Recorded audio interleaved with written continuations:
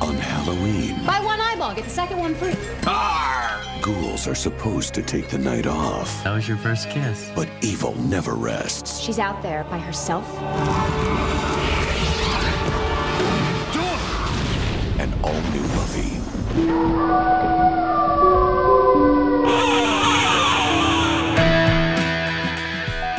Welcome to the Sunnydale Class of 99, also known as If the Apocalypse Comes Beat Me. This is a weekly-ish podcast about Buffy the Vampire Slayer, where we take a look at each episode according to its original air date 20 years ago, and this week's episode is Season 6, Episode 6, All the Way. We'll be talking about plot, we'll be talking about characters, and we'll be talking about overblown, candy-coated conspiracies. So spoilers abound for this episode, every episode, before it, after the comics, and probably other shows and movies. I've podcasted before. I podcast all the time. Not that I'm a podcast slut. I'm just saying, with the talking and the recording and stuff, hey, expert here.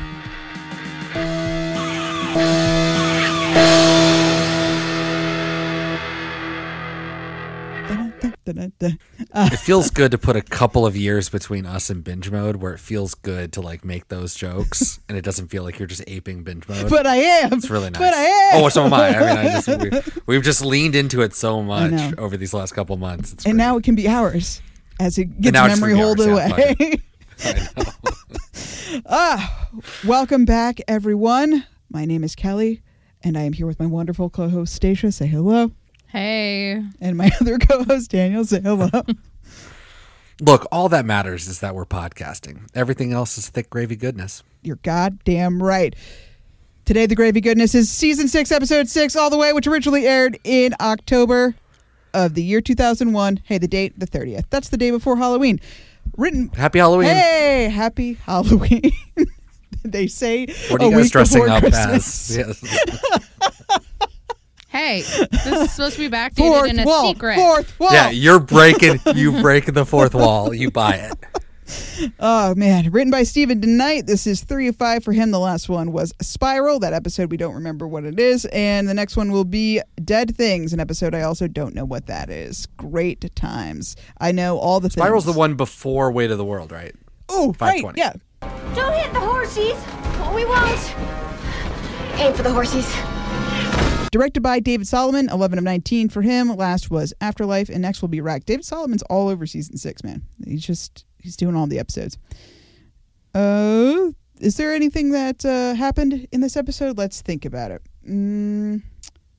It's Halloween. And famously in Sunnydale, nothing happens on Halloween except to our friends, where things always happen on Halloween. Except for those odd number years when things actually don't happen on Halloween. But this is an even number year, so we are getting Halloween shenanigans, even if they're just mild shenanigans. The Magic Box has a bunch of customers because Halloween occult stuff makes sense. Xander, while watching Anya skate around as Charlie's angel, decides this is the moment I'm going to tell my friends that we're actually engaged. Great job, Xander. It only took you 6 months. Dawn is, hey, remember she likes to steal things? Although, did we know that? I don't know. She stole stuff before, but kind of in the vein of a mission, not just for fun. I wonder if this is the first time she's done it for fun. We can discuss it later. Not important. Dawn is going to go on a little rendezvous with some boys that she just met because her friend Janice is a ne'er-do-well and hanging out with ruffians in the park of all places, the most insidious place in Sunnydale. I mean, granted, they did find the body of those 2 kids that one time that caused the whole town to go into a frenzy about murdered children. But besides that, the park seems, pretty chill, but not tonight because it's Halloween. So that's where all the scary action's going down. Meanwhile, while Dawn is just causing mischief throughout the town of Sunnydale, our friends are having an impromptu engagement party for Xander and Anya, which is one of the most awkward, saddest parties I've ever seen, and I wish that it didn't happen. We found out during the course of our very sad party that Dawn lied about spending the night at Janice's house, and Janice lied about spending the night at Dawn's house, so they must be out causing trouble. Oh, God, let's go find out where the kids went. Everybody splits up into teams, as you do. Willow and Tara go to the Bronze, where Willow and Tara have a little bit of a confrontation about, hey, gee, I think Willow might be using too much magic. Willow doesn't take it well. We'll talk about that, too. That's the whole point of the episode, because the rest of it's dumb. Oh, okay, so the boys that Dawn is going out with, they're vampires. That's bad. Buffy, Giles finds the girls just in time so that they don't get bit by the vampires. And then there's even more vampires that come out of the woods because I guess all the vampires in Sunnydale go here to make out. I don't really know why they're all there, but they're there. And then Buffy fights them and then that's over. And Dawn gets a talking to.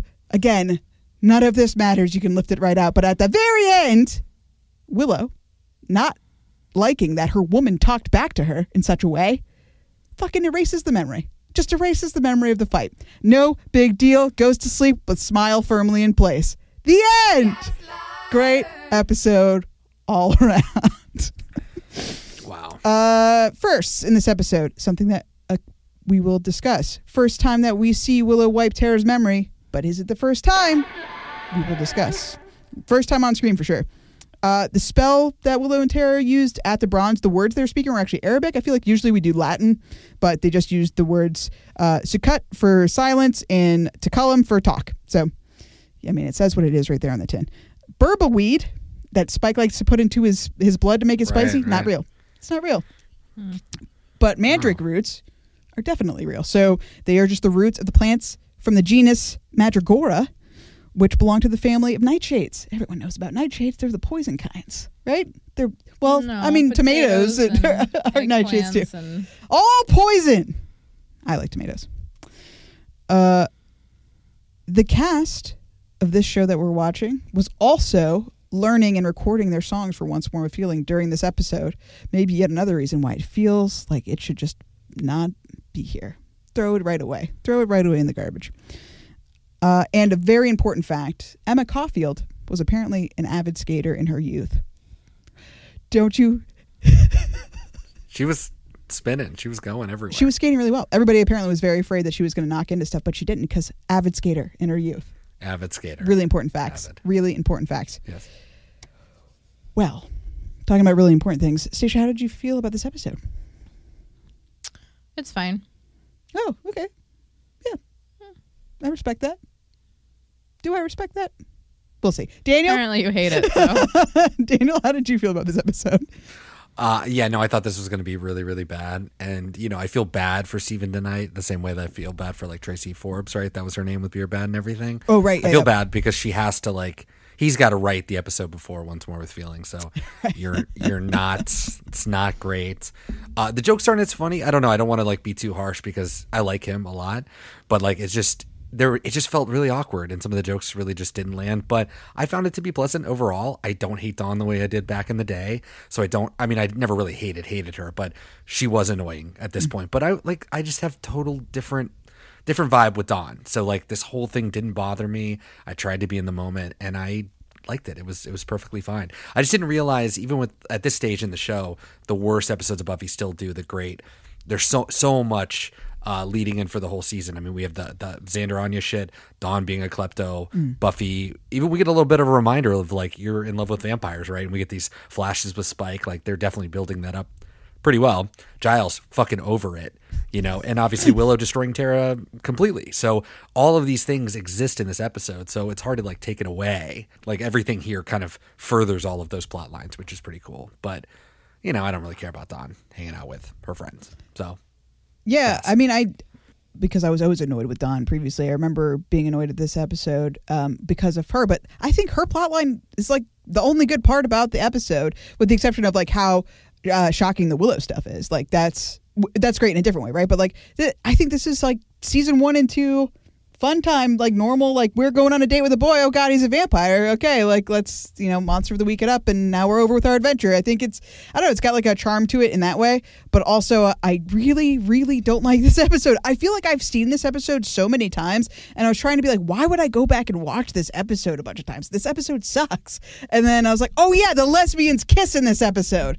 Make sure to watch that 8 million times, 14-year-old me, because you're sad. All right, so What? No. It was. That was your first kiss. I've been kissed before. I kiss all the time. Not that I'm a kiss slut. Just, with the lips and the pressing together and stuff. Hey, expert here. Wow. Let's talk about what happened in this episode. Not just what I did with the plot running down, because that's boring, but... let's talk about Mr. What's his name? Cradahad? crazy. What's his name? His name, is Colton Bach. Colton Bach. I was close. Kaltenbach. Colton Bach. Colton Bach.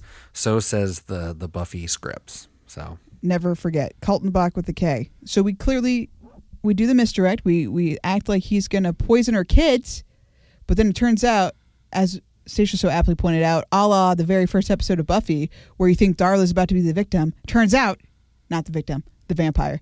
Here, we think poor Kevin Reese is about to get got with poisonous treats. Doesn't.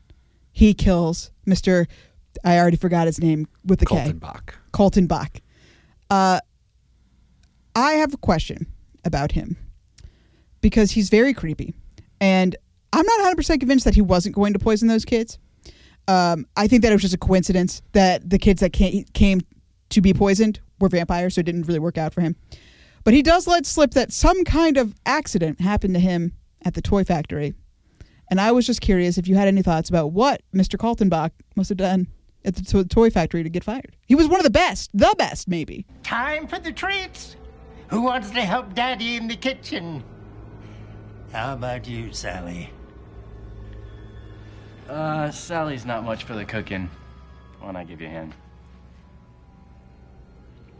Hands are good. Always use more hands. In 1958, he's still ruminating about it. Oh, did he say the date? Yeah, he said in 1958.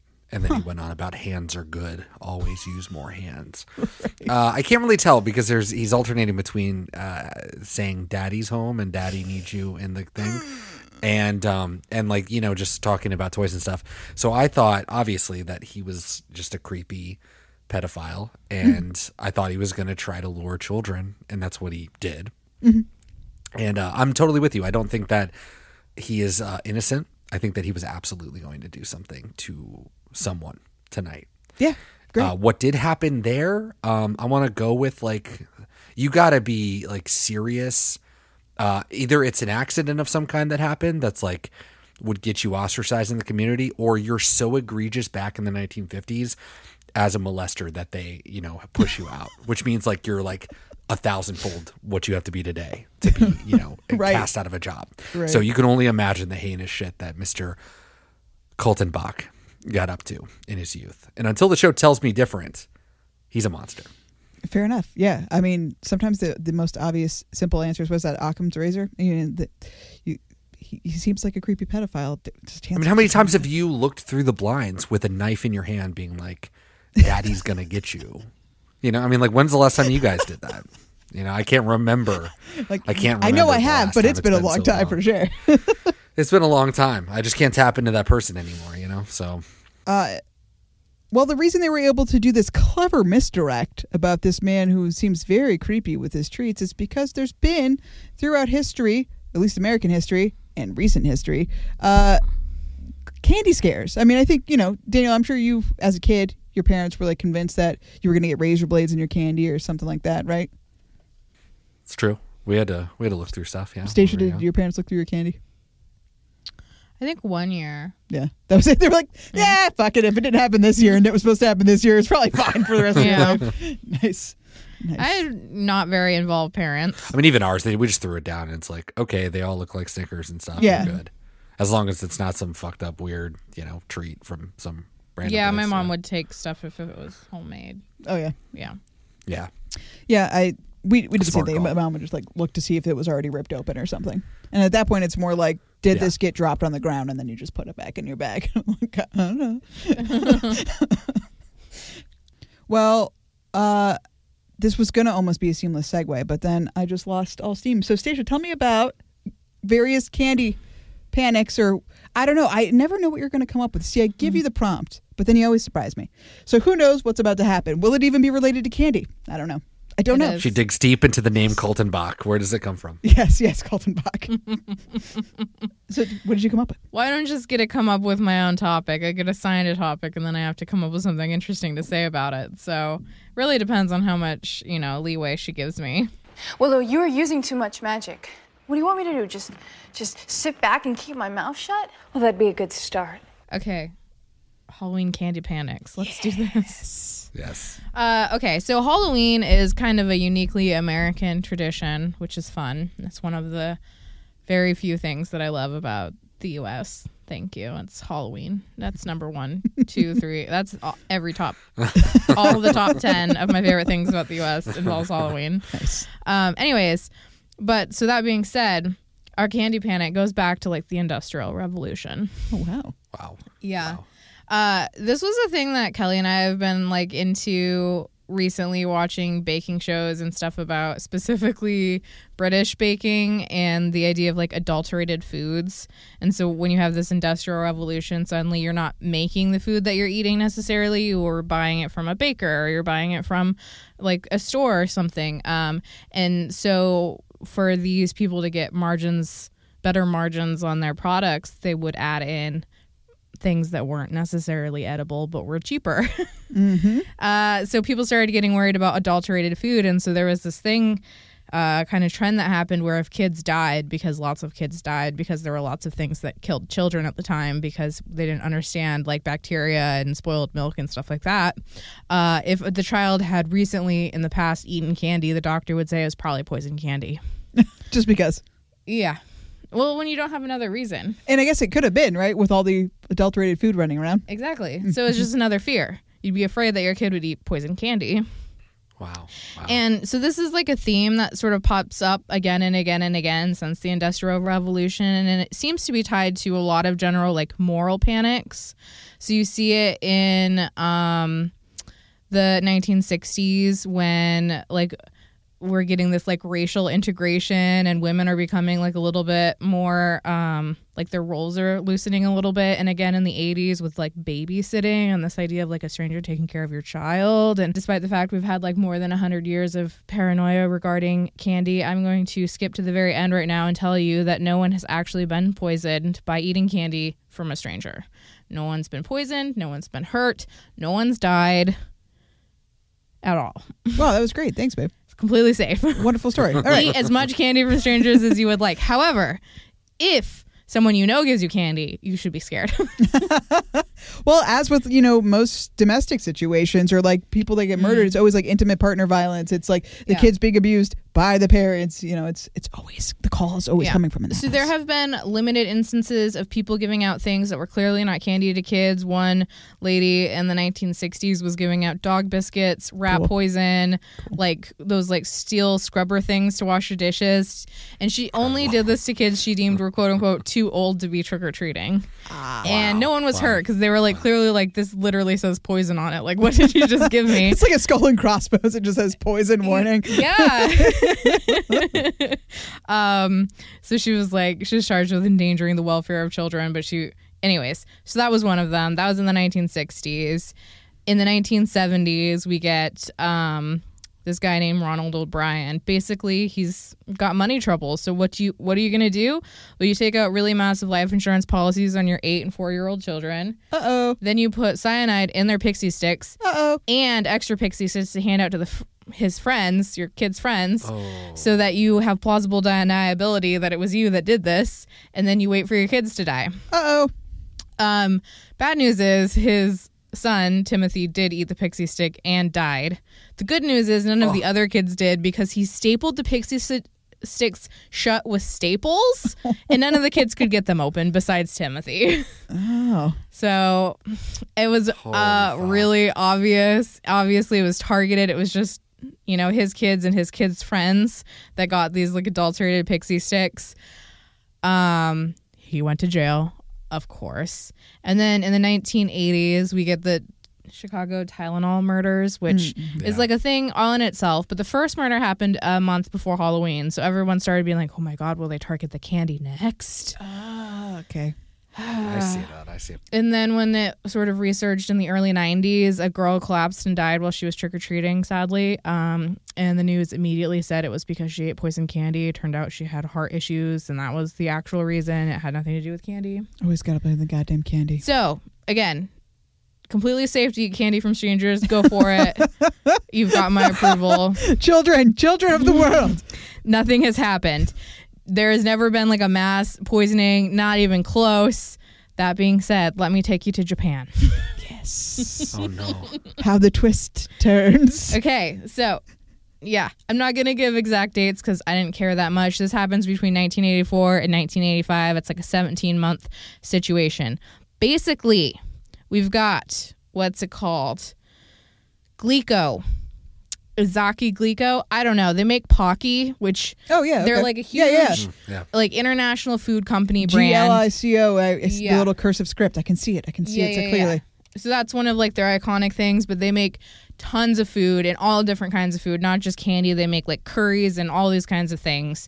And basically they're touted as something that will be really healthy for you to eat. It's like really good. It'll raise good, strong Japanese children. So it was something that like, you know, Japanese moms felt good giving their kids. You know, it's full of nutrients and vitamins, like obviously not the candy, but whatever. They're doing some like high-techy, sciencey stuff with like glycogen, claiming it's great for you.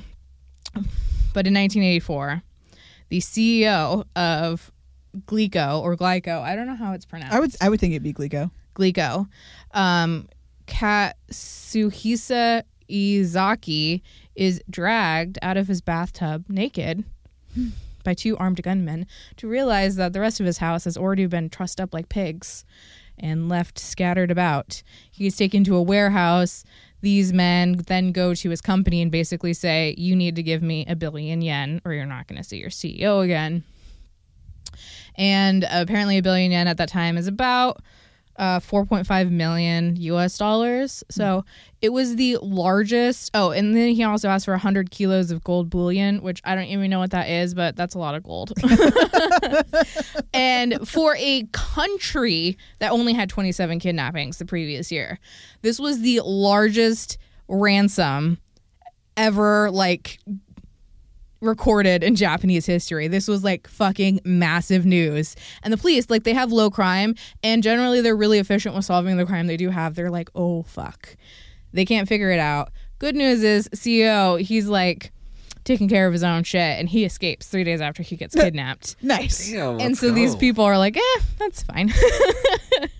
They wait a couple weeks. They light some trucks on fire outside of the Glico factory. And then after that, Glico starts getting these letters, and they're signed by the quote-unquote, it's either translated as the mystery man with 21 faces or the monster with 21 faces. Apparently, it's based off of a crime novel written by a famous Japanese novelist, The Man with 20 Faces, and they decided we're going to do one better than that, you know? We're the 21st. Nice. Yeah. What's better than Incredible candle stuff. in the wind? 5,000 candles in the wind. Exactly. All right. And so these letters, one, they're taunting the police and they're like, you stupid idiot. It's like, are you even policemen if you can't catch us? This is so embarrassing for you. Public shame for you. And then also to Glico is basically like, we're going to destroy your company. And it seemed to be that their entire motivation wasn't money. It was like they wanted to like destabilize Japanese like food industry like entirely, because after a couple of weeks they get no money out of it. They had threatened to put cyanide in all of Glico's food products. So Glico goes and they pull $21 million worth of food off of the shelves. 450 people are laid off. It's like this massive, huge blow. And they test everything. Not a single thing has cyanide in it. So the police are freaking out. Anyways, that's kind of like the big thing that happens to them. And then the man with 21 faces says, you know what, I'm over it. Like, I'm sorry, I made this 4-year-old cry. We're not doing this anymore. Like, you're cool, Glico. We're going to move on. So what they did was they moved on to Morinaga, which is another massive food company in Japan. And they were like, hey, Morinaga, Glico, like, they're our buds now. Like, we like them, so give us $400,000 or we're going to put cyanide in your food. And Morinaga was like, you didn't fucking do it to them. You're not going to fucking do it to us. You don't care about the money. You're just like weird little terrorists with your candy.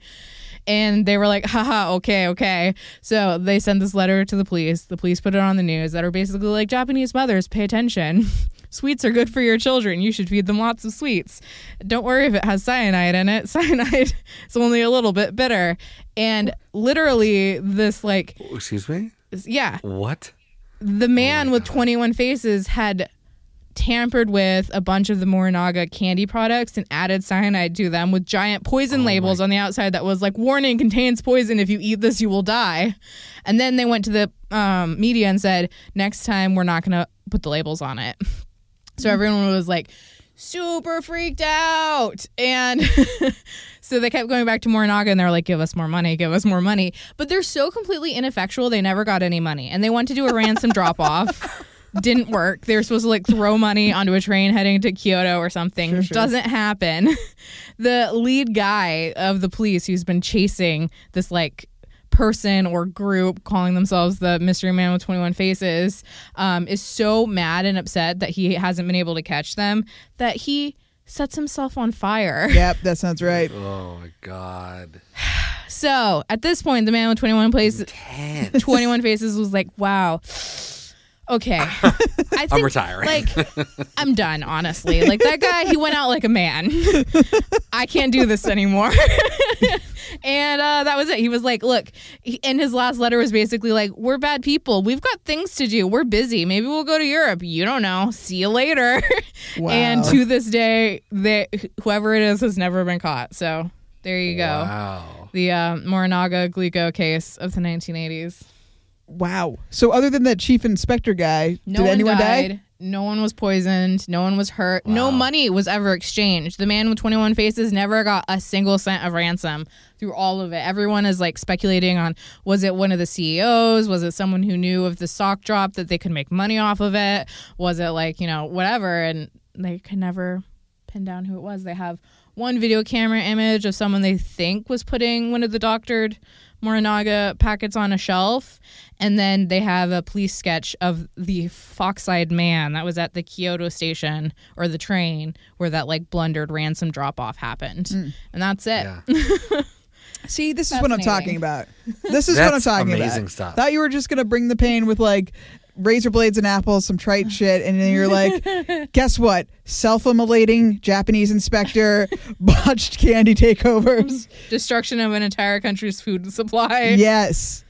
Can you Thank imagine how scary that would be, though, if you were like living in Japan at the time and you're like, what if they do poison it? Like, I don't have any control over that. How am I supposed to know if this food's safe? Obviously, the companies were like devastated because their stock crashed. They kept having to pull products. They were trying to deal with this ransom shit, and the police are like, this is embarrassing. We're usually so good at our jobs. The Tylenol thing was real too. I mean, they spent a ton of money to recall every bottle of Tylenol. And I mean, there's been case studies on that where it's like that saved all their business. Like them doing that purely, like just the trust that people had in it after the fact because they did it. That was real, and that was why we have like the safety seals on medicine now, because Tylenol started that because they were like, how can we make our product seem safe? How can we give the consumer, the sense that nothing has been tampered with? So that's why you have those like tamper safe seals and everything. Now is directly in response to the Chicago Tylenol poisonings. But yeah, that's another one that's never been solved. They don't know who did that. Oh, really? I'm thinking the man with 21 faces. Sounds right. Sounds I mean, right. that's a pretty badass name, right? If you're going to name yourself something. Yeah. Oh, I think so.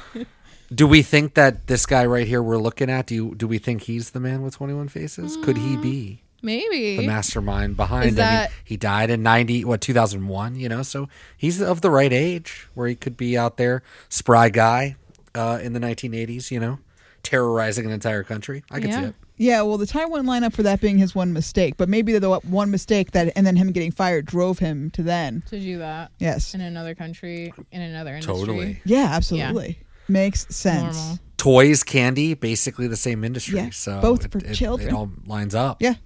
Oh, God. Yes. Wow. Who could have expected? See? You're welcome. I found some good stuff. Yeah, the U.S. is boring as far as poison candy goes. There just really isn't any of it. Wow. Like I said, eat candy with wild abandon from strangers. Don't be scared. It's safe. We need to threaten companies more. Just be like, hey, Nestle, give me $400,000. Just, why don't we all do that more often? There is this like interesting dichotomy, like this shift from at the beginning, the fear was, I can't see who's making it. I don't know what's going into it, to like trusting these like big faceless companies that everything's always going to be consistent. And so like now, instead of being like, oh, I'd be scared of buying this from the city because I don't know who made that, I'll eat the thing from my neighbor, you'd be like, well, I don't know who my fucking neighbor is, I'm gonna eat this thing that was made in Indiana. Right. So, and that's like, you know, like we were saying, the like sign of safety or whatever, like if we got like popcorn balls or something, we weren't allowed to eat those. We could only eat like the Hershey's candy. So it's an interesting little shift. It is. Yeah. It is.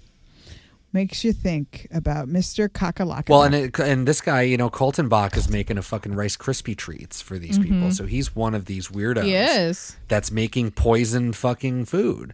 You know, I would say I would never eat that Rice Krispie treat. And if I was a parent, I'd be like, no, absolutely not.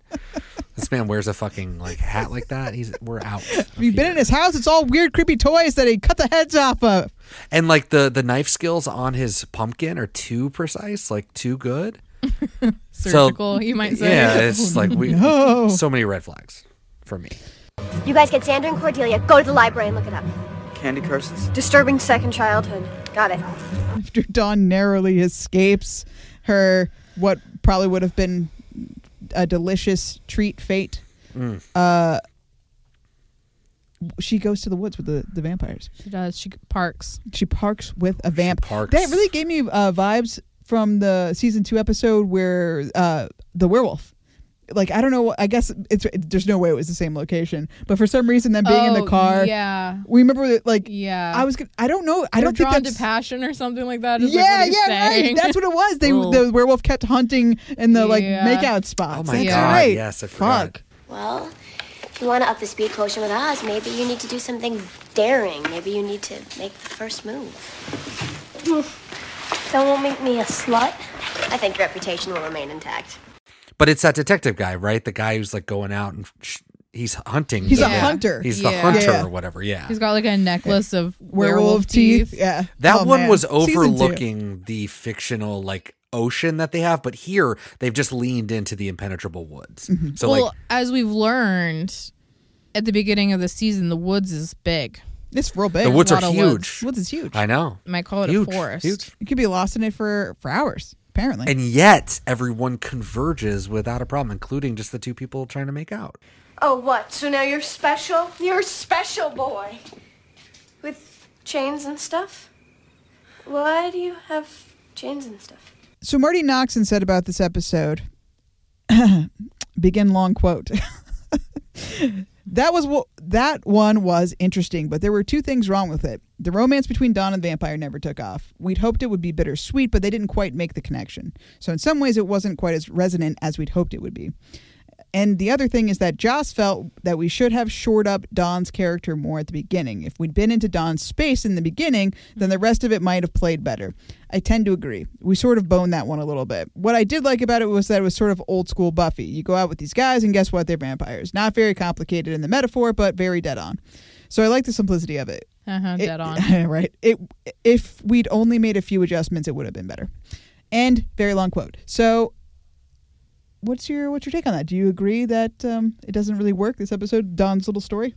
I agree that this could have been a stronger episode. I did find myself thinking while we were watching it, like, they kept repeating, we've seen each other at parties before. Like, I wish we had actually seen those parties. Like, he had been, like, a very small character that we've seen before, and we know she's kind of got a crush on before just, like, this, like, cold introduction. So that there's just, like, a tiny bit of buildup, although I understand why that didn't happen.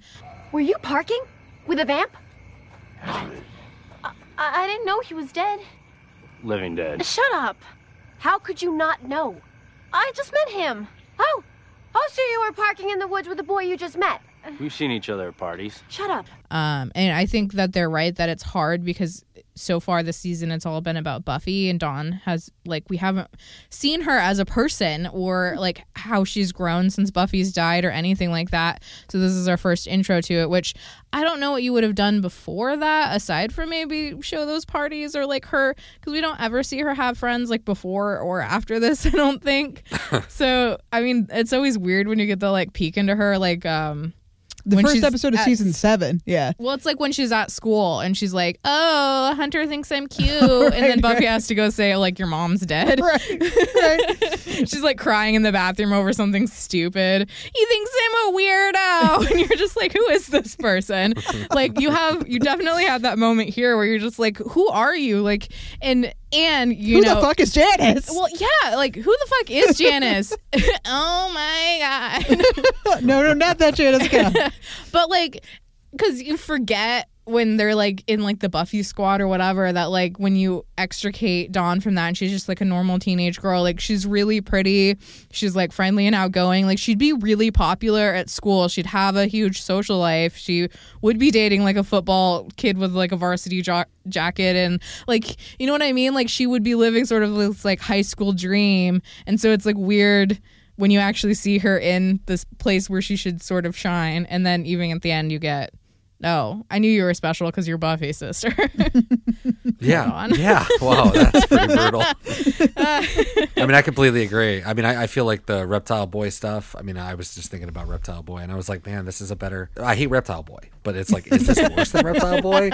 So it's like, you know, even that like had commentary. This one has nothing to say about anything. It's really just a classic dumb Buffy episode about nothing, which is fine. But yeah, I totally agree with everything you said. I mean, it's like, I mean, I wrote here Dawn lying, saying, you know, I've seen you at little parties. I'm like, what? No, you haven't done anything. Have you ever never been gone to a out. party? Have you ever been to a party? There's so much, and the reason it's not even that they have to show us necessarily, but then you have Buffy being like, oh no, you're not going anywhere. God, if you have to put up with that shit every time just to get out of the house, like how easy is it for you to go to parties, right? Because if you go to parties all the time and you show up and you're still responsible, I mean, then it would be weird. Maybe it was right? easier when Buffy was dead and Willow and Tara were like asleep, and she just like snuck out a window, hung out with Janice. Janice is clearly a bad influence. She's got a belly button piercing. What are we doing with this I can girl? see her entire stomach. Yeah. Oh, it's wild. I mean, the low rise, it's just aggressively 2001. It's amazing. Yeah. But yeah, I mean, even just running off into the woods, I mean, or into the woods and running off into the alleyways, it's like, why do our characters make these decisions? I mean, again, everyone's traumatized and just does the things they shouldn't do. And Dawn should know better after all this time. I mean, she is a magical entity that was put on this earth a year ago, and she has learned nothing but the pain of living on the Hellmouth. And it's like, why would you even tempt fate just to like kiss a boy, I guess? And that's the whole point, I suppose. But yeah, I wish that they built this up more, because then it would feel different. Because even when he was like, I really like you, I wanted to believe that that was true when I know that it wasn't. But it would be so much more powerful if it actually felt like it was true, and that he was actually kind of cool, didn't want to do these things to Dawn, and then does. And then that's like the whole gist of this episode, is like that happening and her having to kill him. That's good stuff. Can you do that? No. Can you do that before fucking Once More with Feeling? No. There's no time for this shit. Right. You know, and that's too bad. And the whole thing about Joss, you know, talking about developing Dawn, I think it depends on who you are as a watcher. Like, you watched it before and hated it. I even, you know, I like Dawn, but even I didn't like this stuff, and I'm so much more forgiving of it now. And I'm sure that they, when they were writing it, probably liked Dawn probably in the way that we do now, where they're okay with the idea of Dawn and they can do it, but I'm sure for audiences it's incredibly polarizing. So I'm sure these are easy things for the writers to talk about and be like, yeah, there wasn't really any way that we could do this. Like, I think you're just going to hate this character. Like, our audience just isn't going to like this. Yeah. And it's like, we just have to soldier through. And maybe they'll come around. Maybe they won't. I think that if they could have shown Dawn more as her own person, this episode would have felt a lot more resonant. And I do think that you make a good point. It depends on who you are as an audience person watching it, like how you take her actions, because I've like historically in the past always found Dawn really irritating. Like, she's whiny, she's useless, and then she's constantly asking for like more responsibility, but then the moment she has like the tiniest bit of free will, she makes a complete fucking fool of herself, you know. And this is like a great example where she's like, you should trust me, I'm an adult, I can do research, and then she immediately goes out and starts making out with a vampire in the woods. Like, you're making bad choices. Like, you want them to like trust you and respect you, don't do those things. But then also, like, watching it this time, I understood the like desire to like make bad choices like as a teenager, and you just like want to like, you know, be your own person, and it's okay that the choices that you make are bad choices because they're your choices, and like that kind of stuff. So I felt a lot more sympathetic to her this time. You know, you have this like awkward moment that you're going through where you've like never kissed anyone before, and like maybe he likes me, and you know, you're with a friend who seems like more dangerous and experienced than you because she's like already making out with her boyfriend, and you're just like, oh, I'm so dumb, I can throw a pumpkin. Like, you know what I mean? Like that like weird juvenile innocent thing where you're like, I want to show that I'm an adult, and I'm going to do that by making the worst choices I possibly could. Sure. So like this time I felt for her, but yeah, I think it would definitely have been like more powerful if you had seen them have like a little bit of a relationship, because the entire time you're kind of like, who is this guy? Like, I don't trust this guy. He seems weird and shifty. His friend is clearly an asshole. And then you find out he's a vampire, and you're like, well, now I definitely can't trust him. So there's like not enough space to be like, but maybe she could have, you know, which I feel like is like the kind of the question they want you to be asking at the end of it, and you can't really get there. No. I think it would have been a big risk for them to make Dawn a character, right? I think there's kind of a risk either way. It's like, so in order to make Dawn more of a character, you invest the time and risk alienating the audience that does not like Dawn, right? So like, so now you're like, where the fuck are my friends? I don't give a shit about Dawn. Why are we doing this? Or you just forget about her and kind of write her off without writing her off, right? Like you just completely 100% push her back, which is also a risk, because then it's like, where's Dawn? What the fuck are you doing? But you could just send her to Hank or something, right? But like that feels weird and disingenuous to Buffy's character, like we've talked about multiple times. So it's like, yeah, Dawn's in a shitty position, right?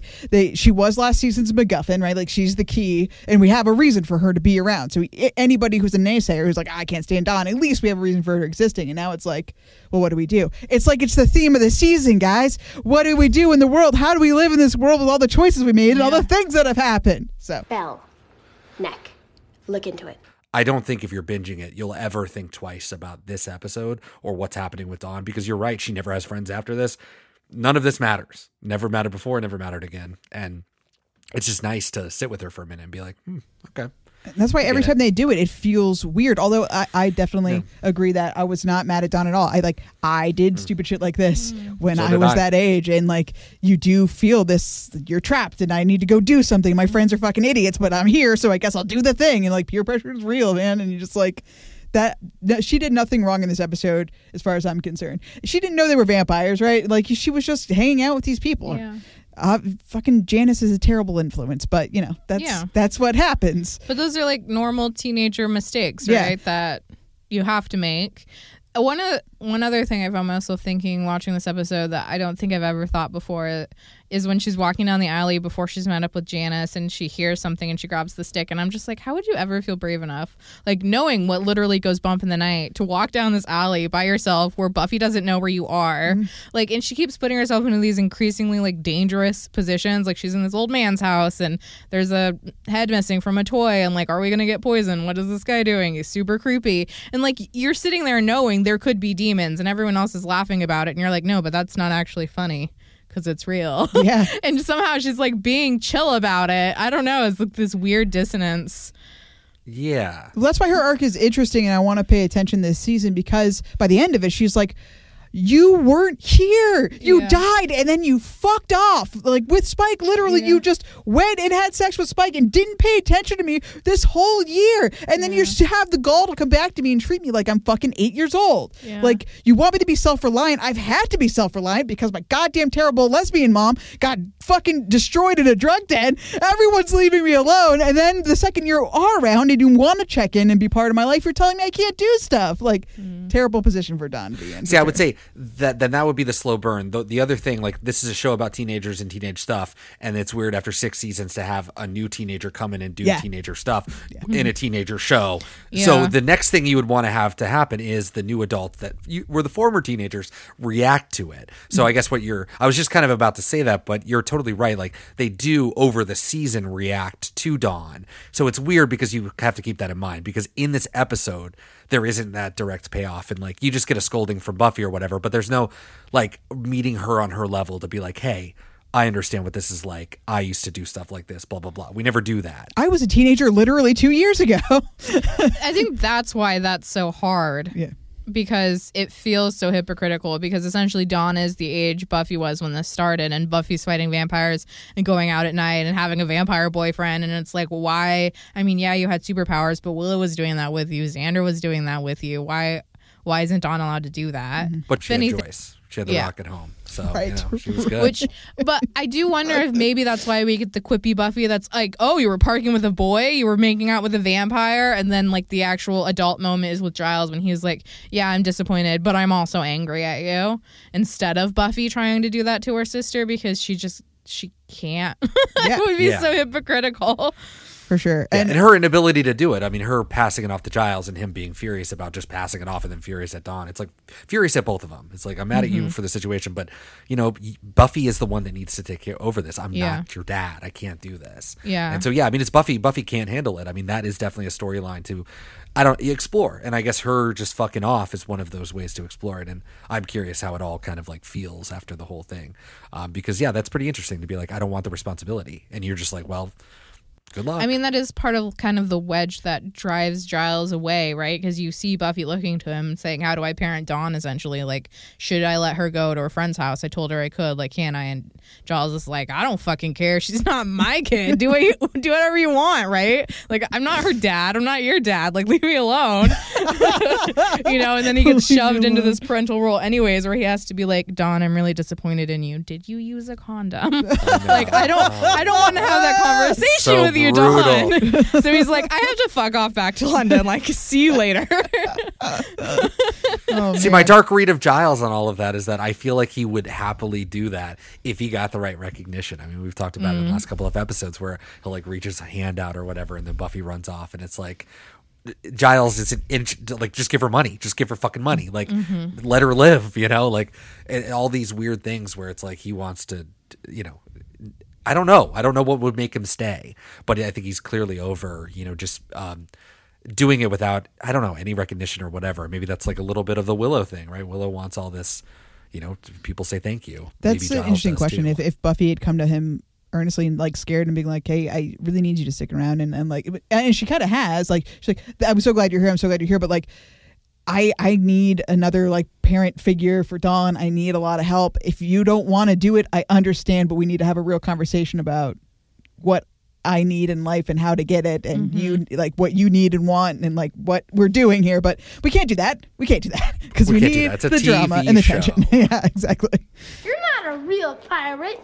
Real pirates live on boats and don't look stupid. The other thing that happens in this episode, basically for me, is Willow. Willow officially, bad Willow, I think, has officially arrived. All right, so first things first. I know that it's a little early for the watches, but spoiler, is Willow using too much magic? Is the question that she asks to Tara, basically, in a roundabout way. I guess point number one, is she using too much magic? Or Tara's kind of vague point, the wrong kind of magic?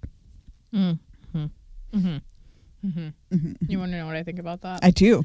What I wrote in my notes was, what is, quote unquote, too much magic? It's been a completely unknown concept up until like this episode, right? That we were quantifying that, like, there's a usage level, right? Almost like you build up a because it's drugs. I mean, it's drugs. Yes, that's what we get into, and that's definitely where we're going. Where it's like there's an addictive quality, but up until this point, that's never been said. That's never even been implied. No, and there's definitely been there's dark magic that you shouldn't do, like you shouldn't use it to murder someone. I guess, like sort of like forbidden realms of like bad evilness or whatever. But if you weren't doing that, it didn't seem like there was like a problem. Yeah, like a level where it was too much.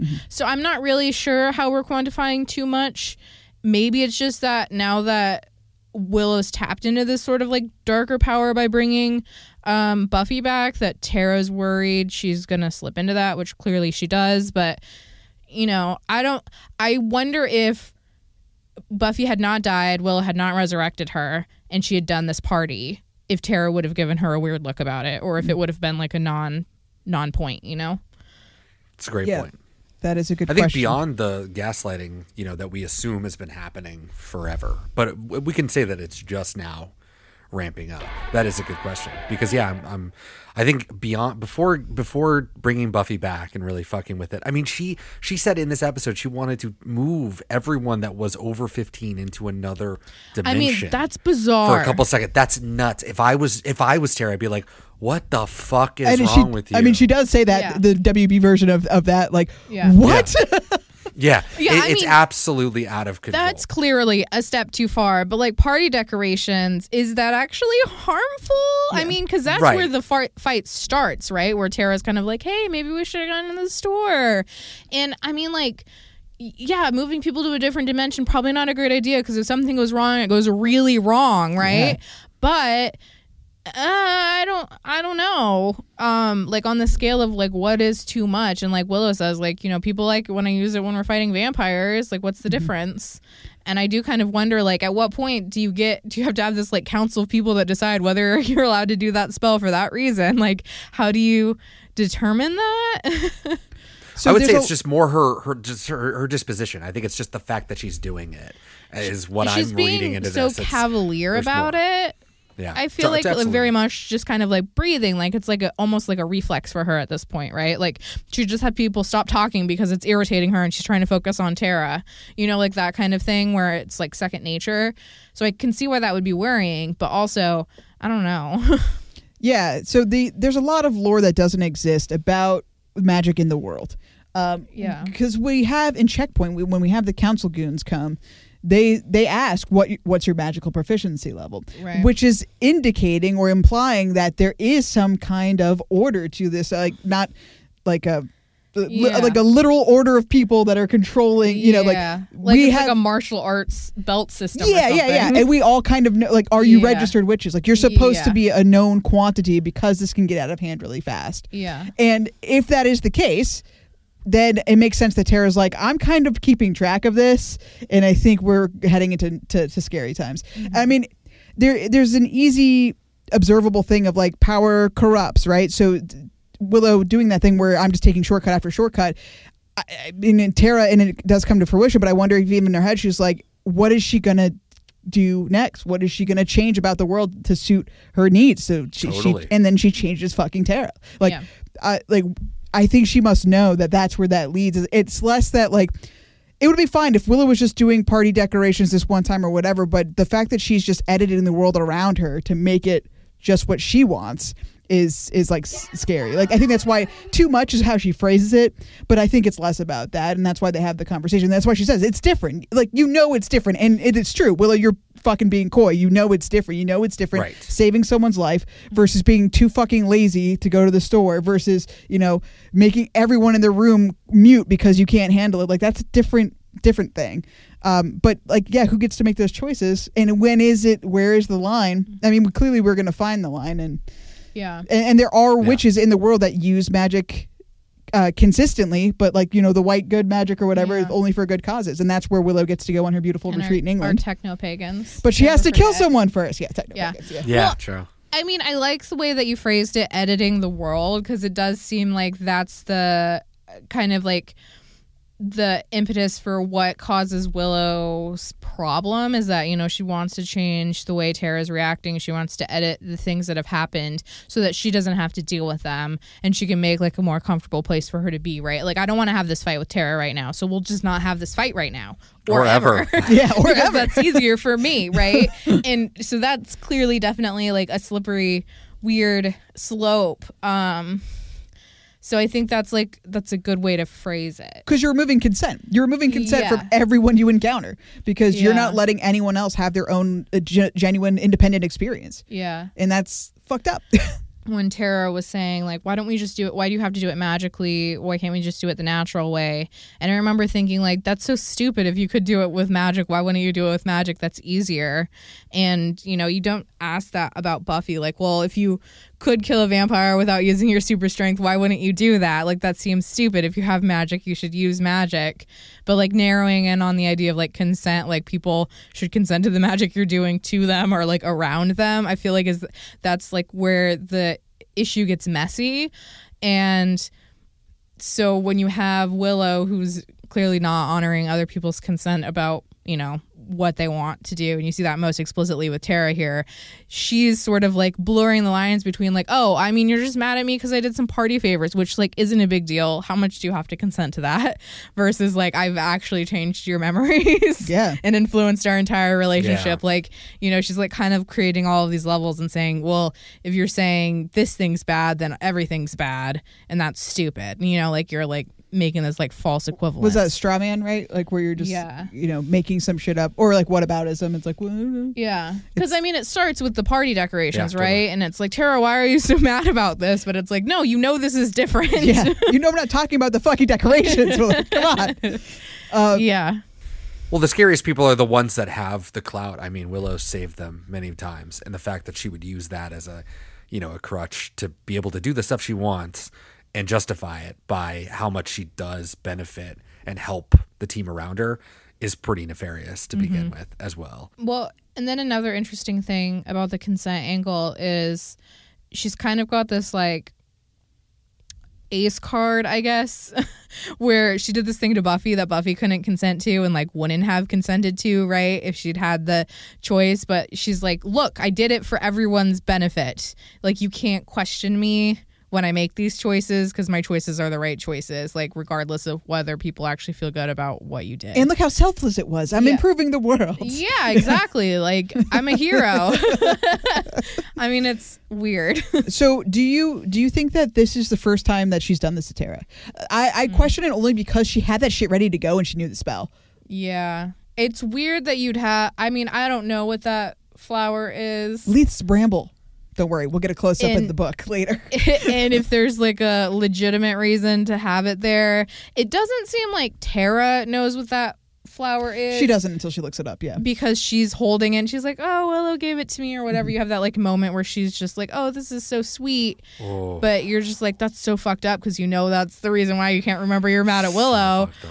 So that seems suspicious, right? That another witch wouldn't see that and immediately be like, red flag, that's only a bad flower kind of thing. So it must have some other property, you think? Well, that or like Willow's so deep into dark shit that, this wouldn't even be something Tara would even have like on her horizon of things that you could do. Yeah. Like if you saw that flower, you wouldn't think of it as like, oh, that's a magical ingredient, right? Like she's holding it like, it's a flower my girlfriend got me. No, I think she has done it before, 100%. We talked about this before, like with her book and everything, like just the way that they were talking to one another back in season 5. Maybe it explains why we have so many different characters, so many different things going on. Yeah. I mean, I hate to think of it that way because it does kind of break the continuity of the show, but it's like, that might be, I mean, in a dark way, Willow's just been doing this since the moment that she was been with her, really. She didn't even hesitate, right? When she grabbed that flower, she was like again, like a reflex. Like she's done this before. Like this isn't just another fight she doesn't want to deal with. And once you've done it once and nothing bad happens, you justify it as like, this is good for both of us. Now she's not upset. Now I don't have to deal with this and we can just be happy together again. Like we're meant to be. And you just like edit it so far.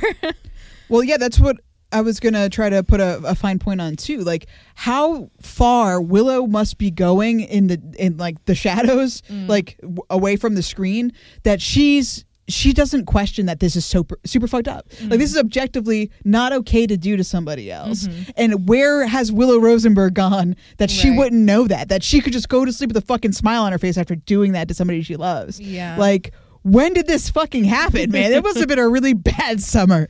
Yeah. It's a good question. Do we ever really get a good answer to that? Why? Joyce, like just life changing, like, or it's just like a subtle, like I just have enough power to do it and I'm just tired of dealing with her shit. She's always asking me about this book that I lent to Dawn that one time. So fuck it. Seriously though, I'm just going to wipe her memory really quick. Well, I think that's why it goes back to what we're talking about, too much magic, honestly. I think that little by little, things were just getting easier and easier for Willow to deal with as she just changed the world around her. And then so when it starts, there's friction, she's like, oh, fuck, I just got to fix that. So it's like, I would hope that she's on the level where it's like, oh, I just fixed the thing, like you said. I didn't want to have the fight, so I didn't have the fight. Well, why would you do it magically if you could do it naturally, right? She's got like the other idea, like why would I deal with this fight, and talk this out with you if I could just fix it with magic? It's in the end the result's the same, right? We're not fighting anymore. Yeah, right. So I guess like the charitable reading is that she's not even aware of the fact that that's what she's doing. Like it has become so second nature that she's just fixing things to her liking on the fly. Because I can't think that she's consciously just like, I want to hurt Tara. Because that's a different character for sure. Yeah. she is just really desperately wanting someone to be like, you're doing a great job and this is awesome. And everyone around her is like, fucking stop. That's why she goes nuts when Amy comes back. She's like, thank God, finally someone who appreciates my artistry. Right. But yeah, the Leeds Bramble thing, the only thing that I could come up with other than the fact that she'd been like, I don't think she wanted to change Tara. I think, and they kind of even maybe say it in Tabula Rasa. I mean, they do after that. Anyway, I think she might have been looking to fix Buffy. Oh, she doesn't know Buffy's gone. Or Buffy was in heaven. Sorry, never mind. She does after Once More with Feeling. The reason why she does the spell is to wipe Buffy's memory of the fact that she was dead. So I thought I was going to say maybe she was researching that already to try to get rid of Buffy's memories. And maybe she was, like, even if she was in hell, like, let me help Buffy forget all that shit that happened to her. So maybe that's why she had it ready to go. But I don't know. It's not good. It's not good. That makes sense. Yeah, it's not great, though. Rupert is an exceptionally strong name. We want our progeny to eat paste and have their lunch money stolen. I think that's all I wanted to say about that. You have anything else you want to say before we yell about stuff? No. No more dunking on Willow? I mean, that's a plenty pretty to come. Smile. Plenty to come. Yeah, there are plenty to come. Oh, I guess the only other thing I wanted to say about the Willow stuff, when they're in the bronze, she's like, were you talking to Giles behind my back? Do you know how that makes me feel? I was like, God, is she going to hit her? Jesus Christ. Do you think that Willow and Giles, or sorry, Tara and Giles had talked about this? About Willow using too much magic? Yeah, I mean, they do share a look kind of at the party. That's the picture you had up for a while. Yeah, they might have. But almost undoubtedly. Okie dokie.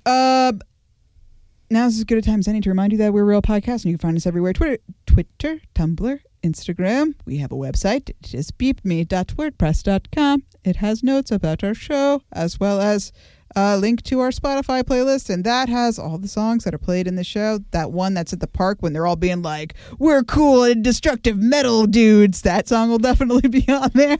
Hell yeah. If you're into that kind of thing, you can find that at beatme-funtime playlist for podcast fans. Season 6 on Spotify. Thank you. Now time for yelling. Daniel, do you want to go first? Yeah, we never talked at all about Xander and Anya or any of that stuff. What a great time to do that. The fourth plot. There's nothing to say. I didn't have anything really to add about it. We just didn't. You just needed to point it out. Yeah. Yeah. Just this is really funny.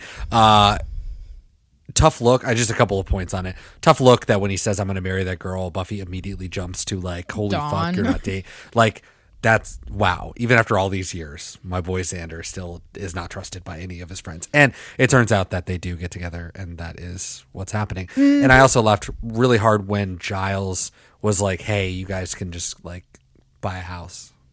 Yeah. Just like save up money. I was like, that's objectively the funniest thing I've heard all night. Thanks, Giles.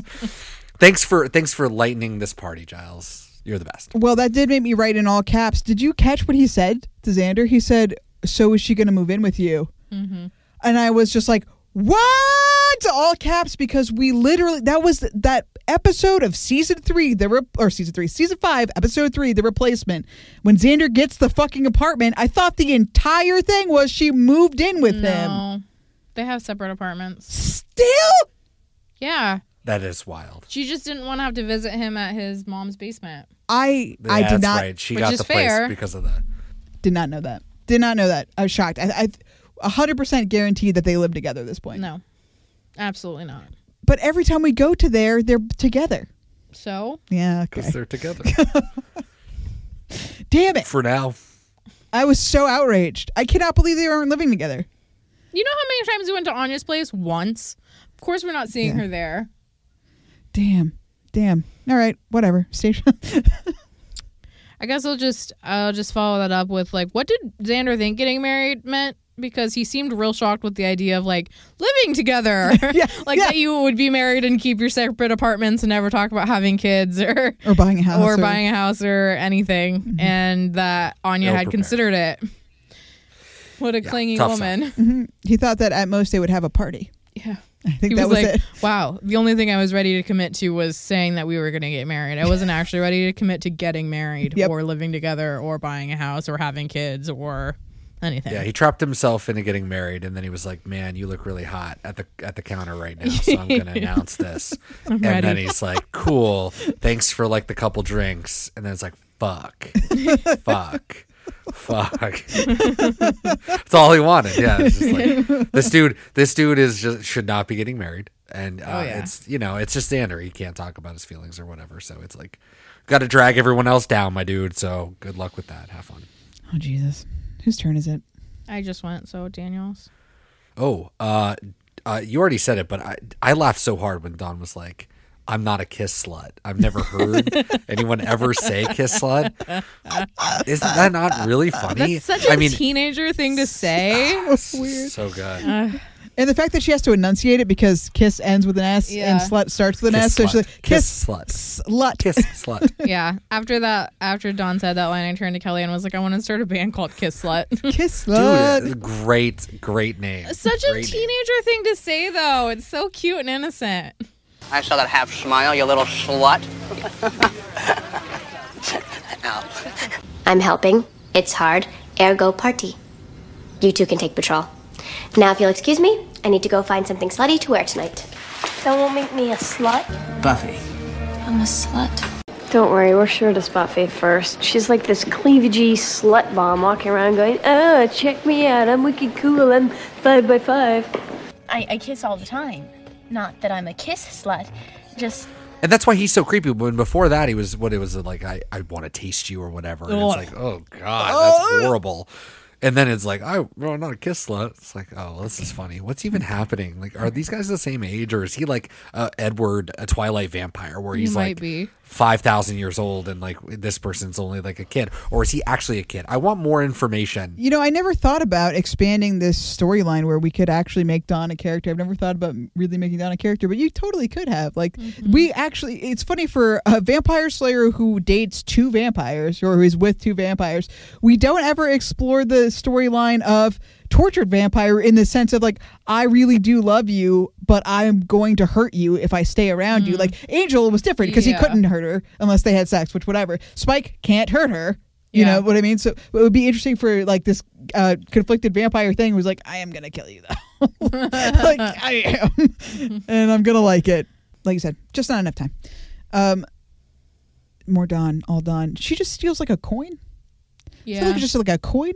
Yeah. From her friends. It's a gold coin, a gold bullion. A bullion, if you will. Is that not how that's Did she pronounced? sell it on the street? Oh. What does she do with it? I don't know. She puts it in her little jewelry box with all her other stolen trinkets. Oh, it's like a dragon. I thought it was like a scorpion. Yeah. No, it's a dragon. Sweet dragon coin, Dawn. Whatever. It's tiny and it's gold. Do you think Janice put her up to it? Stacia, is it your turn? Crimes and misdemeanors. That's right. Yeah. And Janice was holding a gigantic plastic soda cup that said, huge glug! Oh, huge glug. Oh, hugest glug. We already made a Parks and Rec joke about 5,000 candles in the wind, but child size. Huge glug is just child size. Right? It's, enormous. Just to two notes on Janice. I laughed also when she said the Mominator. Oh, the Mominator. That was pretty good. And also when Giles answers the phone, he answers the phone and knows immediately who Miss Penshaw is, which is her mom. And I'm like, we've never heard of Janice. And there's another like, it feels like it sucks, right? We should have met Janice before. Even if we never meet Miss Penshaw, that's fine. Mm-hmm. How the fuck does Giles know Miss Penshaw? That's what I gotta say. Rupert, if you don't want to be the dad, you can't be knowing the names of the friends' moms. Like, you just can't. You can't. You gotta be in or out, man. We're done. Well, we can't do it. I mean, maybe he met Miss Penshaw when he was working as the school librarian. Dawn would have been a few years younger than Buffy, and therefore it would hold that Janice would also be... No, I don't accept this. But Dawn didn't exist. Yeah, so he didn't Janice meet her, unless did. the monks put the Janice memory did. of meeting Mrs. Yeah, Janice did. So right, he could so know who Mrs. Penshaw is. Mrs. Penshaw is, right, because he knows Janice as just a kid down the block from Buffy, his slayer. Yeah. Who has it has nothing to do with Janice, because she's like 4 years younger than her. Mm-hmm. No. All right, well, that's creepy on Giles' part. You're letting him off too easy for sure. And he wouldn't be in high school. Right? I mean, she would just be starting high school. But maybe Janice has an older sister too, older brother. We don't know. Look, I don't know. I'm just trying to think of reasons. The reason is that Giles has got his toe in two ponds. I don't know. There's an expression. He wants to not be dad, but then is doing dad stuff. You got to pick a lane. That's all I'm saying. You got to pick a lane. Give it to Hank. Hank is the only dad we need. I don't know if it's my turn, but the most important thing. Lane. Oh, Hank. Yeah. His lane is in Spain. It's a Spain lane. The lanes in Spain stay mainly on the plane. I'm sorry. Oh my God. Something that we didn't talk about that might be the most important revelation of this entire episode. Giles has 2 wizard costumes. Not one. Dude, but I know, 2. I saw it. It's fucking incredible.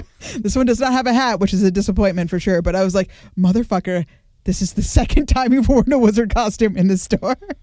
And I love it. He looks like the goddamn Cookie Monster wizard or whatever And it is. that place was popping, Cookie Crunch. by the way. Like, incredible sales from my dudes. What a crazy day of business. So busy. It was like Black Friday. Wow, that's really fake money. Yeah, really fake. One of my next Whoa. notes was, that's the fakest money you've ever seen. Like, absolutely unbelievable fake ass money. I think it says 55. I think that's a $55 bill. Yeah, that's a 55 right there. That is the fakest money That's ever. my favorite denomination. Oh, shit. Demons after money. Whatever happened to the still beating heart of a virgin? No one has any standards anymore. Let's see. Oh, Xander references the fireflies from a volcano off the coast of Kathmandu. Kathmandu is in Nepal. Nepal is a landlocked country. So I get it, like, that must be on purpose because Xander's an idiot. So that's why we said it. Is that what we're getting at? I can't tell. Well, you thought about this much more than I did. And much more than everyone on the internet. You know what everyone on the internet said about that line? This must be a nod to Joss Whedon's What Will Come in 2 years, so there's definitely no way that anyone would be looking out for it. Firefly! Oh, wow. Wow. Didn't cross my mind. Because why would you ever? 3 different fucking Buffy any things sense. said that. I was like, it's 2001! 2001, guys! Okay, anyway. Sorry. Your turn? My turn? Yeah. I like the little moment that Dawn and Buffy had. You know, like we talked about how it's so hypocritical for Buffy to try to critique Dawn for her choices when Dawn's like, oh, like you've never fallen for a vampire? That was different! That was different. It's always different when it's me! I know. It's so good. Which is kind of the fight they've always had, and it's still Yeah. totally true. And Dawn is like in the 100% right every time she brings it up.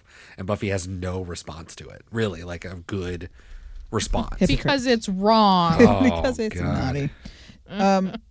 So I don't, you know how they make a joke in Afterlife, I think, where Buffy's like they spent all the money, or they might have been in Flooded. They spent all the money on essential items like food and clothing, or food and shelter, or something like that. Did you notice that they had party platters like ready to fucking go? Like, I think we are spending money a little willy-nilly here because clearly we didn't go to the store because we would have got the decorations had we gone to the store. But what does Giles come out with?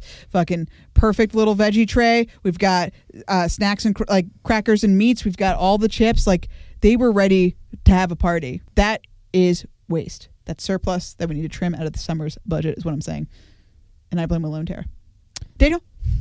Well, I would just say on that front, you know, it's like you got all these little tiny toothpicks that you put in, but you guys have like stakes like left, right, and center. I feel like you should take the stakes that you use for the arrows and just like that's what you pop the pepperoni Whittle them in. down. Or Just like that's keep it enormous. just throw it in the pepperoni, and you want to get some that you grab the thing, and then when we're ready to fight, boom, we just take it from the meat. Pepperoni flavored vampires. Yeah, it's practice. Oh, yes, nice. Gotta hit the small target. Yeah, well, the thing I was going to say before that, Giles, when he goes out into the woods and he's like, I'm in the woods.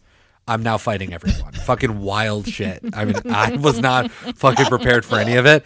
Oh, also, he trips over a fucking grave, and that was hilarious. But when he finds fucking Janice, who maybe was the one screaming, right? I mean, so I Dawn think Piercing so. scream, right? Like, I was like, oh, yeah, Yeah. hell yeah. Oh, Yeah. wait, no. That's Janice. He asked her point blank, where is Dawn? And she just shrugged, right? She was like, I don't know. It's like, I think she just said, he bit me, right? Like, she was just like out of Something. it. Like, he bit me. I don't know why he bit me. Bro, just point to where the car is. Just like the last place that you saw her. Like, you don't have, I know you don't know exactly where she is, but like, help the man. Help this man who just saved your life. I don't know if you noticed, Giles doesn't need any help. He is kicking all the asses. That's true. Well, he got lucky with the pushing him into a tree with a branch or whatever the fuck happened. But he staked 3 other vampires. Oh, he was getting it. I'm not the taking hell? it. Stacia. I don't really have anything left. Okay. I have a question for you then. Is peeing an indication of like happiness or that you like someone? Wow. Do you ever like someone so much you want to pee about it? I don't understand what that. Why like a nervous thing? I don't know. Why did Jana say that? I don't know. Because she's that's terrible influence. She's a terrible person. We can all agree. I've just never fucking heard like pee your pants. Like what? What does it mean? Anyway, sorry, Daniel. Oh my god. Okay, so the last thing that I have is that Justin dies via arrow. That somehow, that's fine. I don't care how Dawn came into getting the arrow. It's fine. But nobody's putting so much pressure on themselves. It's weird to be a vampire, right? So like if I was coming down to bite you and you popped out that snake, right? That thing would just, on a normal human being, it would just poke me and I'd be like, oh, fuck. Yeah. But for a vampire, they fucking die. They just straight up die. And I just get to thinking, like, what kind of fucking accidents could accidentally happen where you just run into something a little too hard and, like, your heart bursts? Because it doesn't matter. You have nothing to stop you. Like, the skin, like, literally the prick of that would be like, oh, my God, what the fuck? Like, oh, shit, there's a fucking arrow? Get that out of here. I'm going to bite you now. But, like, no, he just, like, straight up dies. That's wild to me. That was super weird for me, but it also clarified what I said in the first episode of this season when Giles' biggest KO was being sawdust being thrown on him. They have done away with the dusting. So she got dusted right on top of her, and there was nary a piece of sawdust on her. So they went in for one episode trying to make dustings real, and then we're like, yeah, we'll just go back to CG. We're done.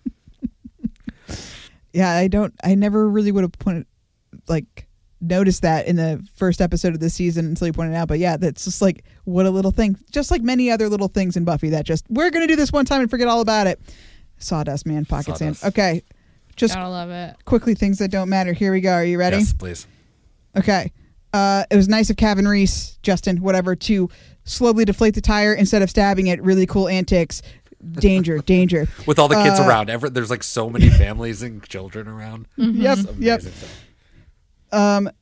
We don't follow no stinking rules. Okay, so everything about the fight scene, this episode is terrible. And I'll get to that in the rankings more. But like, it's really weirdly lit because of all the car lights. So like, we never do fights that well lit. It's very strange. I don't like it. The characters are out of control. The writing is so bad. Sorry, Stephen denied. Every line that Giles says is like, what the fuck movie? Where did we just pull Giles from? Was he in a really bad action movie? Okay, I'm glad he's here. Why would Spike follow them home after the fight? He doesn't fucking live there.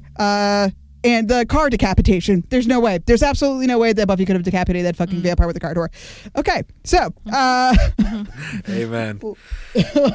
Incredible stuff. Also, see, that's what I'm talking about with the heart thing, though, right? It's like, you don't actually even have to decapitate. You just have to mime decapitation. Touch his like neck. A little, exactly, a little bit too much pressure, done.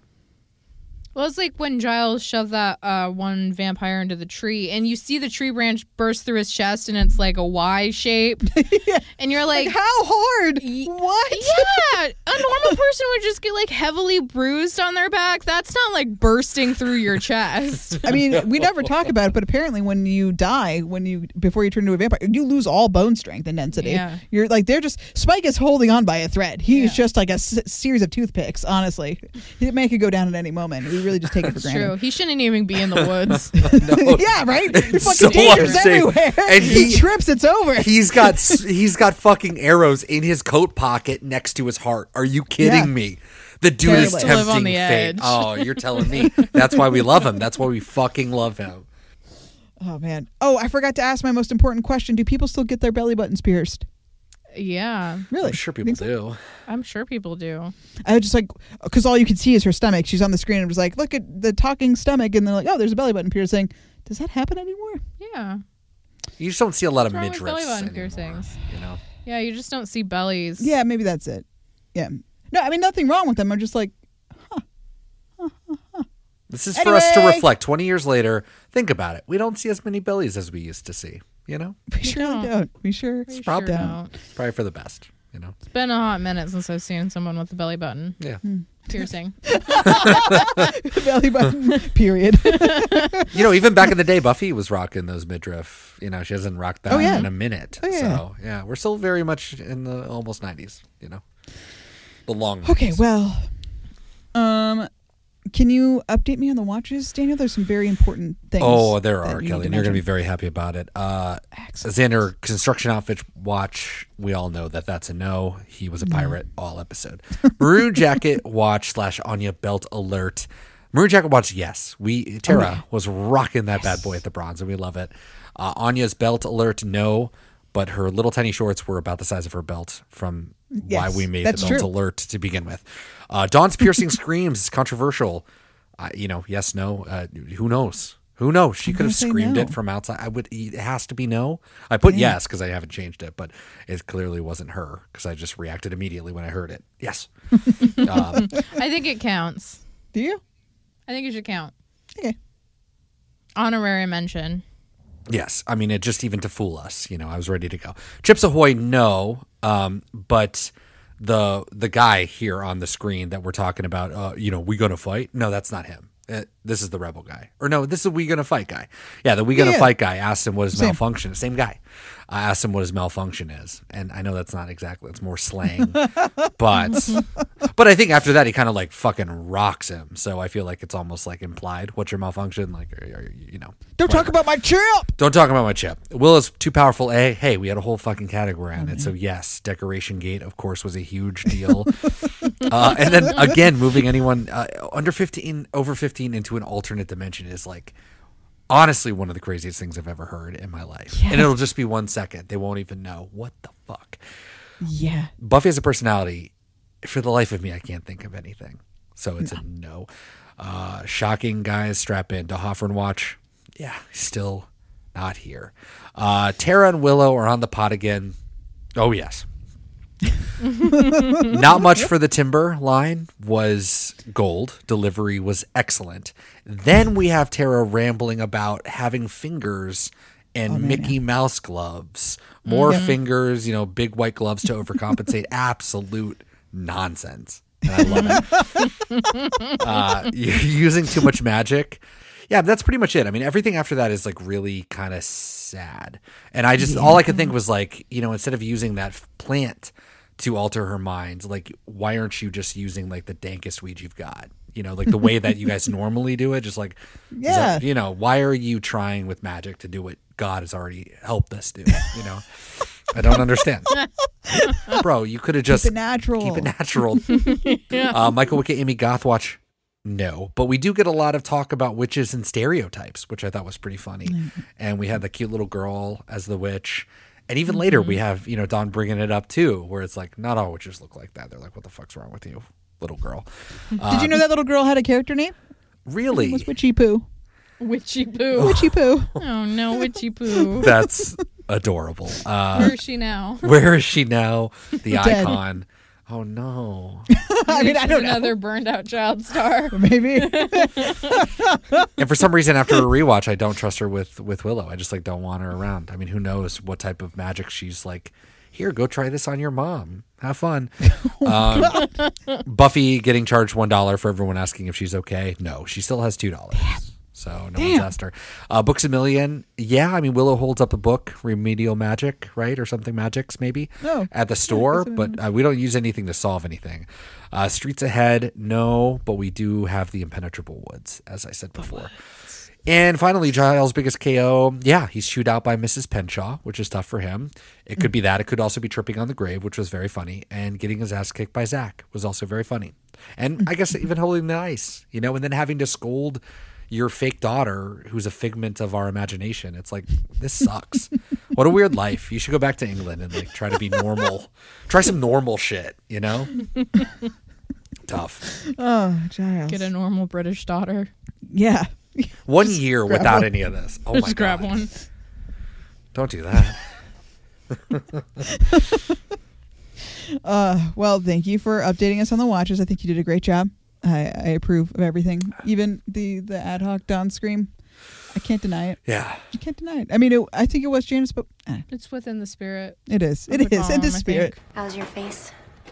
Oh, still ruggedly handsome. kind grandpa indeed. Okay, I think it's time. To rank this sucker. Willow Hacks, we talked about the net / something wicked this way comes. I gave it a 4 because bad Willow. The only way we can get negative magic points, negative being 5 or under, not actually negative because I don't do actual negative scores, but anything less than 5, you have to do it bad, and she did it bad. She goddamn wiped her girlfriend's memory. And she was going to, shift everyone into another freaking plane or whatever. But she didn't. I know, but she thought about it. God, you just won't let anything go. You're being a real terror right now. Do you want me to shut my mouth? It'd be better if you did. yeah, exactly. Yeah, damn it. That's what I should have said. Damn it. Giles, level of Giles. I gave him a 9 because the glasses thing, which was great. That was one of the only funny jokes in the episode. Yeah. Is that why you're always cleaning your glasses? So you don't have to see what we're doing? Tell no one. And then having to be stern dad, even though supposedly he doesn't want to be dad. And killed all the vampires. I mean, pretty badass. And then he fell down. I mean, Giles all around. Dawn needs an adult. Oh, yeah. She got a 2 because damn, she needs an adult. I mean, we all have excused her behavior because that's what you do when you're a teenager. But you know why you do that when you're a teenager? Because there's no fucking adults around. So she was stealing stuff and she was accessory to other crimes. Crimes that happened. She was accessorizing crimes. She was accessorizing her crimes. With bedazzled Hello Kitty shirts. Oh yeah, with the like tie down the side, the like corset ties on either side. Beautiful. Beautiful high fashion. It does not age badly at all. Classic. Classy. Man. Monster of the week. I gave them a 3. They're just vampires, but they do kill a person, so that's more than a lot. What? Just vampires. Yeah, I don't know if you've watched this show. We've moved beyond the bad guys or vampires. The vampires are just set dressings at this point. They are not actually enemies. So yeah, they're just vampires. I do like the little bit of the misdirect that we thought it was going to be the creepy guy, but as you so correctly pointed out, we've already done that. Episode 1. Ever heard of it? So yeah, anyway, 3. Relationship goodness or badness. I gave it a 4 because Spike and Buffy are having a good time, but I don't know if you know about the whole Willow and Tara thing. That wasn't great. Xander and Anya also going to say not great because Xander's immediately trying to back out of an engagement he just announced. And Buffy and Giles. Yeah, not great. Not great. Only a 4. And then episode specific. Did I write the whole thing down? You can just cut to it. But Willow, you're using too much magic. What do you want me to do? Just sit back and keep my mouth shut? Stacia. That'd be a good start. So 9 out of 10 for that because that was intense. I mean, that's like they had their little fight in Tough Love or whatever episode that was when Tara gets brain sucked. Mm-hmm. But that was like a organic like fight that made sense because they were just shit happens in relationships. Mm-hmm. That was like, what the hell? Yeah, why don't you do that before I fucking backhand you? Bye, Tara. Anyway. 31. This episode was not good. I didn't like it. And it was painful to watch that party. Did anyone else have a problem with that party? Because I really the party with just them in it, and they were like dancing and shit. Fuck yeah, that was horrible. Yes, and they kept pairing off. Like, there's only 4 fucking people here. Buffy leaves immediately. Dawn leaves immediately, and then it's just the 4 other people. I guess it's 5. Yeah, five people that keep pairing off. So it's like at any point it's Giles and Xander doing something by themselves, and the 3 other people just like sitting around. Tara, while 3 people are dancing, she's just staring like at them, despondently sitting on the couch alone. It's just like, and the music was terrible. Everything about it felt so weird and bad. I hated every second. So weird. Treating it like a real party. We had a real party. It's called Dead Man's Party. We did it before. Yes. This is not a party. This is the same people we see every second of every fucking day. Now we just have witch magic fucking decorations. Yeah, and she's speared with toothpicks. That's a party to me. Okay. Were those decorations that good? I mean, I don't know. No. Tough stuff. No, I didn't notice them. I will say that. Until, with the exception of like the sparkles while they were actually happening, it immediately disappeared in my mind. So, 31. 6 out of 6. Worst of the season. All the way underneath Bargaining Part 2. Stacia? I ranked this 55 out of 106. Okay. That's so high. This episode. That's very high. I kind of like this episode. Okay, well, I respect that. No, you don't. Yeah, we talked about that already. I split up 2 season 3 episodes that have been together. Whoa. For this whole time? Yeah. Wow. This whole time. How could you do that? And what are they? I put it below Helpless and above Beauty and the Beasts. Below Helpless. Okay. Wait, so that means Beauty and the Beast was above Helpless? No, it's below. No, below. Oh, okay. Helpless was above it. I was like, damn, Screepy beat. Screepy. Beat out sad Buffy. Sad, powerless Buffy. But it didn't. It didn't, because I didn't understand what you said. Yeah. Okay, great. And where's the Dark Age? I can't It's remember. above it. It's 50. 50. Nice. 50. Straight This is 50 55. now. Hell yeah. Nothing I can do about Dark Age. Love Nothing it. I can do about most of my rankings at this Love point. it. But, it's fine. And what? Oh, yes. What did you put for the description of this episode? Yes, of course. Yes. Your notes are now public domain. Halloween, Dawn makes out with Vamp Boy. Willow magic's party decor. Tara confronts her. Willow makes her forget. Yep. Accurate. Love it. That's I mean, good we really stuff. should just make you do the plots, honestly. Jesus. Do you write it in a run-on sentence? Do you have slashes, hyphens, I just put semicolons, commas. commas? Okay. It's just comma. Halloween, Wow. comma. Dawn makes out with Vamp Boy, comma. Willow magic's party Amazing. decor, comma. Yeah. Poetry. Okay. Daniel. Yeah, no, I like Stephen DeKnight, right? That's his name, Stephen DeKnight. Mm-hmm. He's cool. He had a horrible task. I put it way down. I put it at 118 out of 137 total. It's above Out of My Mind at 121 and Weight of the World at 120. God damn, that's low. Yeah, and it's right above. Oh, sorry, I'm about to go to sleep. Cancel. It's it's above those, and it's below the Iron Team, and the Pack is 3 above it, just by happenstance. Yeah, tough stuff. Yeah. So Stephen Knight actually wrote a lot more episodes of Angel. I think he did like 12 or 13. And he only does 5 for this. He gets, I think I already forgot what I said. I wrote it down, but just, Dead Things. I don't remember what that is. But then he's the one that actually writes Seeing Red too, which sucks. Yeah. Like Yeah. he does get the Wow. short end for sure. But and he wrote for Dollhouse.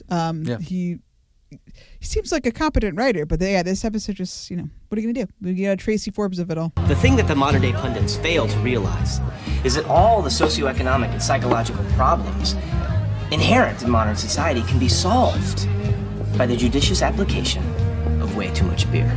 Black Cross is the only beer. Okay, well, that's all the way in the books. I think we're all done with it, unless Stacia, do you have anything else to say about All the Way? I don't. Daniel, do you have anything else to say about All the Way? No, never again. Excellent. Well, please join us next time for a little episode that most people say is probably like the best.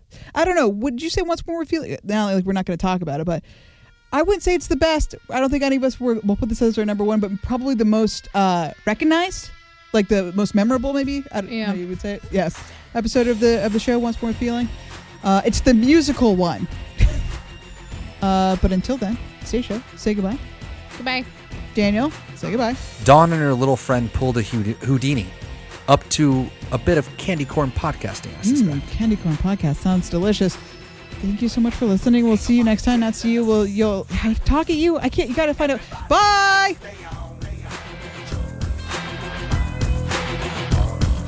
Nobody's locked up.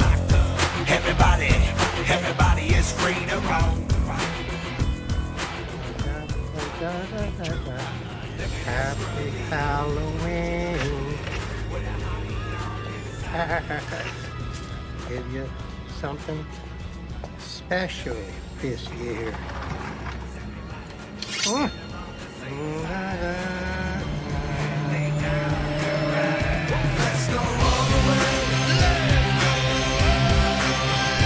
Let's go all the way. Let's go all the way. Just our side, all our side. Ain't nobody left out.